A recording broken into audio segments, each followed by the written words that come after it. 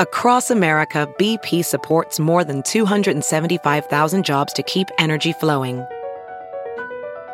Jobs like updating turbines at one of our Indiana wind farms and producing more oil and gas with fewer operational emissions in the Gulf of Mexico. It's and, not or.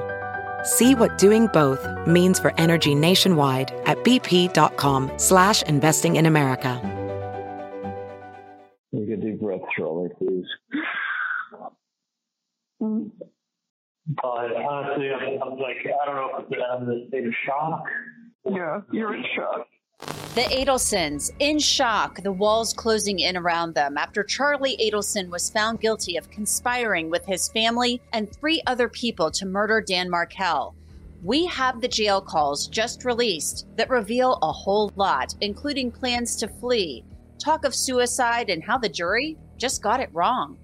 I'm Anjanette Levy. It's Thursday, and this is Crime Fix. We've got the jail calls between Charlie Adelson and his parents, Donna and Harvey Adelson, in the days after the guilty verdict. The Adelsons were freaking out. There's really no other way to put it. Listen to this. This is from right after the jury found Charlie Adelson guilty for his role in Dan Markel's murder in Tallahassee back in 2014. Take a deep breath, Charlie, please. But honestly, I'm like, I don't know if I'm in a state of shock. Yeah, you're in shock. We're all in shock. Yeah. We're all in shock. I had a feeling though, so it's not like, listen, I've been up in Tallahassee for a year and a half. I mean, I got a taste for how big this case was. I had no idea. Donna and Harvey Adelson and their daughter Wendi Adelson were all named as unindicted co-conspirators during the trial. Listen, these people didn't deliberate. We know what happened. They were decided before they went back, filled out their papers, and came out. That's not a deliberation. A couple things. They got them in. They probably ate for an hour and then talked about some stuff. Went through this paperwork, filled it out. Now, after the verdict, Donna Adelson knew the heat was on. She was talking to Charlie's lawyer, Dan Rauschbaum, about it, and that she was living on borrowed time. She said it was worth the risk to try to get out of the country. Look, got to make a decision at some point. So after speaking to Dan this morning and knowing what they're thinking up there, I don't know if we'll make it out in time. I really don't. But Dan said, you might, or you might do all of it, get to the airport, and they'll stop us. And that could happen. It could happen. I don't know, but it's worth a try. Now, Donna Adelson, of course, was arrested about a week later as she tried to board a flight to Vietnam with Harvey. Then it appears Donna Adelson didn't realize she was being recorded any longer when she was on the phone with Charlie and the jail call dropped. Donna was actually implicating her daughter, Wendi, in the murder of her ex-husband, Dan Markel. Donna was reading from a text that Wendi had sent to her. I am not guilty because I did not do anything wrong, and I was not involved in any way with Danny's death. Here she was. How about that? If I were Wendi Adelson, I think I'd be pretty worried after that. Also, the other day in court, Donna Adelson scoffed when it was suggested that she spoke about taking her own life. She also had a phone call with her son, who's obviously in jail here. 25-minute phone call. I personally listened to it. She very clearly spoke about a plan to kill herself using sleeping pills. One moment. Miss Adelson, please keep your comments to yourself. Let your lawyer argue on your behalf. But she indeed spoke about possibly taking her own life with her husband. It really sounded like she was venting to her husband. I'm not suicidal. I'm fine. I'll see the boys tomorrow night. Now, am I suicidal? Do I want to go to sleep and not see my son? I do. Joining me is James Vishevsky. He's a lawyer in Tallahassee who's also known as Mentor Lawyer on his YouTube channel, Deep Dive True Crime. James, thanks for joining us here on Crime Fix. My pleasure. Thank you for having me. James, you know, they drop this cache of calls on us. You know, we request these calls, we start listening to them, we start going through them. What are your thoughts after kind of going through some of them and just hearing the family dynamic here and hearing how the Adelsons interact with each other? Yeah, a lot of the jail calls, I think, give us a good insight into what was going on Camp Charles Adelson. It gives us an idea of how they perceived the performance at trial, the hope that they had that they were going to get a not guilty verdict and basically exonerate the entire family. And then, of course, these jail calls come right after they realize that the whole plan to, in essence, escape any liability for this murder didn't work out. And you hear Charles being extremely dejected, and Donna and Harvey also extremely dejected, a lot of crying, a lot of rationalization for what happened and blaming the system, blaming Tallahassee, blaming the people of Tallahassee, blaming the prosecutors, blaming everything but the strong evidence against Charles. Yeah, they weren't too happy with the jury. It was the jury, it was the media, it was podcasters, it was bloggers. There was no way he was getting a fair trial, according to him. So let's play clip 1. We're going to listen to what Donna said to Charlie after the verdict. There's nothing to say. You got shafted is what happened. You got shafted. No, I didn't know it. I mean, it wasn't even like I just should have gone with my gut and like hate myself. So, James, what do you think he means by that? I should have gone with my gut. I mean, what does he mean like that? I was having a hard time understanding what he meant by that. There are a couple of thoughts that came to my mind. Maybe the first gut would be that perhaps before he was charged, he was anticipating the possibility of being charged and of not getting a fair trial, and therefore trying to flee the country himself. He had a lot of trips out of the country to countries that don't have extradition treaties with the United States, and he kept coming back, maybe on advice of counsel, maybe on advice that, hey, listen, if they ever charge you, they'll never win this case. It's going to be impossible for them to convict you. Maybe some of his own self-belief and confidence in the fact that he would be able to exonerate himself at trial. So that's one possibility. And then another possibility may have been taking a different approach about the defense. But I think that the strong likelihood is that he was talking about an escape plan, perhaps. That's really interesting because it seems like, it's everybody else's fault. And they talk about coincidences, how there's all these crazy coincidences, but how coincidences in life happen. But there are so many coincidences in this case. And they're talking about all of this on jail calls. They know they're being recorded. Do you have any idea why they would feel the need to do that? Is that just to keep up appearances? What are your thoughts on that? Well, the complacency may be one of the reasons why they did this. The fact that I have been attempting, for example, to get jail calls for a long time and was not able to. The state attorney's office was holding them, saying that those jail calls are not public record. There is Florida case law at the appellate level that says that they are not public records. They're private conversations between him and his family. So that may be one of the reasons. I understand, of course, that they're being monitored, but I don't think that they thought that this was going to come out to the public, first of all. And then second of all, there's also, of course, the shock that they had about what just happened. And it's kind of hard to contain yourself. That's the only way that they were communicating was via those phone calls from the tablet in the jail. So they obviously needed to process what just happened to Charles.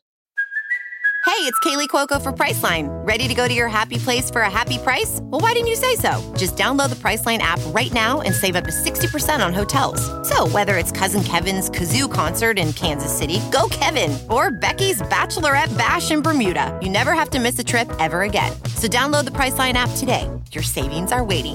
Go to your happy place for a happy price. Go to your happy price, Priceline. Ophthalmologist Dr. Strauss has seen firsthand how the metaverse is helping surgeons practice the procedures to treat cataracts. Cataracts are the primary cause of avoidable blindness. He works with a virtual reality training platform developed by Fundamental VR and Orbis International to help surgeons develop the muscle memory they need. The result? More confident, capable surgeons. And even more importantly, patients who can see. Explore more stories like Dr. Strauss's at meta.com/metaverseimpact. Part of me wonders if Donna realizes and Harvey, they realize we're unindicted co-conspirators. We've been called out in this trial. They obviously watched the trial because they're talking about it on jail calls, and they're trying to have recorded statements saying, we didn't do this, this, you got shafted, this happened and that happened. Also, though, these are now evidence in Donna's case. I mean, this is evidence that's cited in a probable cause affidavit for her arrest. So maybe that's why they're public, because it's part of the discovery in her case? Yeah, they became public because of that, because they are now evidence. So the collection of jail calls that were released became part of the evidence in the criminal case, and now they became a public record. And then I guess I understood better your question. So your question is more like, why are they saying all these self-serving statements? So I think that they were for a very long time able to escape charges, liability for this crime, right? So Charles was only charged in 2022. In a sense, the reason why they keep blaming the system, that they got shafted, and that they claim that the prosecutor lied or misled the jury, that sold them a story, is because they lost, first of all, right? So if you look at the trial, if you analyze the trial from the very start, who was the one that was putting on a show? Who was the one that came up with a huge surprise on the first day of trial? It was Charles Adelson's side. It wasn't the prosecution. It was Charles Adelson that revealed this whole extortion story. But there is a big difference between being innocent and being found not guilty. And I think that they all truly believed that Charles was going to be found not guilty and was going to, in essence, exonerate the entire family. And so they felt that the system worked against what they perceived was going to be the result that should happen. Obviously, we know that the evidence was super strong. They made admissions at the very beginning of trial that, in essence, made this a case of whether the jury would believe Charles Adelson's story, because they admitted paying for the murder. They claimed that it was under extortion. And if the jury just didn't believe Charles, case is lost. And they should have realized that. There's a ton of evidence against them, and they put it all on Charles' testimony. I guess they were super confident that he did well and that he was going to get a fair result as a not guilty, which is what they hoped for. But the fair result was what happened in this case, a guilty verdict, in my opinion. Not only was it extortion, the thing that confounded me was it was double extortion. I mean, he said that. I felt like it had to have been 100 times while he was on the stand, and it just seemed so absurd, a double extortion. I'm not saying it couldn't happen. I mean, I'm an open-minded person. I sat there and I watched Charlie Adelson testify. But when you put it up against the bump and the Dolce Vita recording, it just seems a little bit too out there. James, one of the people that they love to blame in this case is Georgia Kappelman, the lead prosecutor on the case. And Charlie Adelson talks a lot about her on these jail calls and what she did in her closing argument. So let's take a listen to that. But it's like what Kappelman did for her closing with all the lines and the made-for-TV drama of all of what she put up, like, there will never be another outcome with what she did up there, with the pictures being left up there for 5-10 minutes at a time. Like, she dumbed it down and put in a bunch of lies, and it was like she dummied it down for a bunch of dummies, and it flew. Yeah, and that's who was buying it, and she put on her Tallahassee show, and put on some emails that were written by somebody else and took segments of the text messages out and then and then twisted everything around and shoved Wendy's, the white successful girl's book that she wrote, that she was so proud of while she was missing in Tallahassee. All right. So Donna is now going to trial, and her lawyer said in court the other day that she will go to trial quickly. It sounds like they are not going to waive speedy trial. So she's basically calling the jurors who found her son guilty dummies. This is what she thinks of the people of Tallahassee and Leon County. Your thoughts on that? Well, she also, of course, they were saying a lot of things about Georgia Cappleman. So, but I'll tell you this about Georgia Cappleman and the closing arguments. Dan Rashbaum is a very, very experienced criminal defense attorney. He may not have done any murder trials as a defense attorney, but he has done murder trials as a prosecutor. He's got a ton of trials under his belt. And if you watch the closing argument from Georgia Cappleman, you're not going to see, I don't think that there was any objection from the defense. There may have been one or two, but I doubt it. Really, it was a clean closing argument. Everything that was argued was proper, was based on the evidence presented at trial. There's always the complaints from defendants about the prosecution, especially when they lose, showing the photos of the autopsy. This is a murder trial, right? He's being charged with a murder. So long as the prosecutors don't abuse that and don't make it a feature of the trial and don't try to seek the jury to vote in their favor due to the sympathy instead of the evidence, I think that Georgia stayed very well within the rules and that it was a very clean closing argument and that Dan Rashbaum did not object, or if he did object, it was maybe once, but I don't recall any objections about any of the things that Charles Adelson was complaining in that phone call. And of course, I don't think that the jurors got it wrong, and I think that they got it right. And after they lose, after the jury found Charles Adelson guilty so quickly, they start to blame everybody else but the evidence, and that includes the jurors, and the fact that they came to a result so quickly, in their opinion.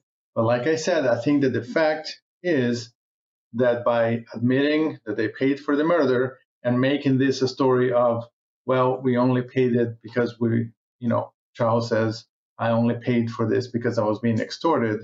Now it becomes an issue of credibility. And if the jury doesn't believe that story, they have his admission that he paid for the murder with stapled money from his safe in the house. So it became an easy case in a sense. If the jurors had an agreement, we don't believe Charles Adelson, case over for Charles. One of the things that when Donna Adelson was in court the other day, she really scoffed at the idea that she ever discussed taking her own life. And really, that's what got her arrested on November 13th was this statement that she made on jail calls, according to prosecutors, that A, she was going to flee the country for Vietnam, and B, that she was contemplating taking her own life. So let's listen to that clip. I like to reply, well, to go to sleep and us to my son. I do. Perfectly honest. I do. We'll do it together. Leave a note. They'll know when to come and and we'll do it together. We've been looking it up over and over. If things change, if there is extradition from Vietnam, because we've looked at all the places. I mean, I could go to Korea and China, but there's no extradition. But we're looking for places where there's no extradition. To have all this information. I have the cemetery property. I want her to see all that. I want her to have all these papers and the wills. I want her to see all this. So, James, she's talking about, going to sleep, doing this together, extradition, wills, and things like that. I mean, she's setting up trusts for Charlie's son. She's doing things to take care of the other grandkids. So that's pretty explicit on there. How does she scoff at that in court when it's all on tape? Obviously, she might not know that it's on tape, or she thinks it's being taken out of context. I don't know. Well, I mean, she was having a conversation, a very emotional conversation, so she may not recall half of the things that she said. to Charles on the first 2 days after the trial. That's number one. Number two, she also does say in the same phone call, I am not suicidal. So it is difficult to understand exactly what she's talking about at that moment. Is she really talking about committing suicide while at the same time talking about making plans to leave to a non-extradition country? So I don't think that the description in the probable cause affidavit was unfair or unfounded. I do believe that there was a lot of vagueness in that conversation that you can say, well, one interpretation is they're talking about the possibility of self-harm, but it's not 100% clear. So it is very possible this part of that conversation had to do with Wendi Adelson. They were talking about perhaps writing an email to Wendi, and in part of this conversation, they're talking about this whole issue.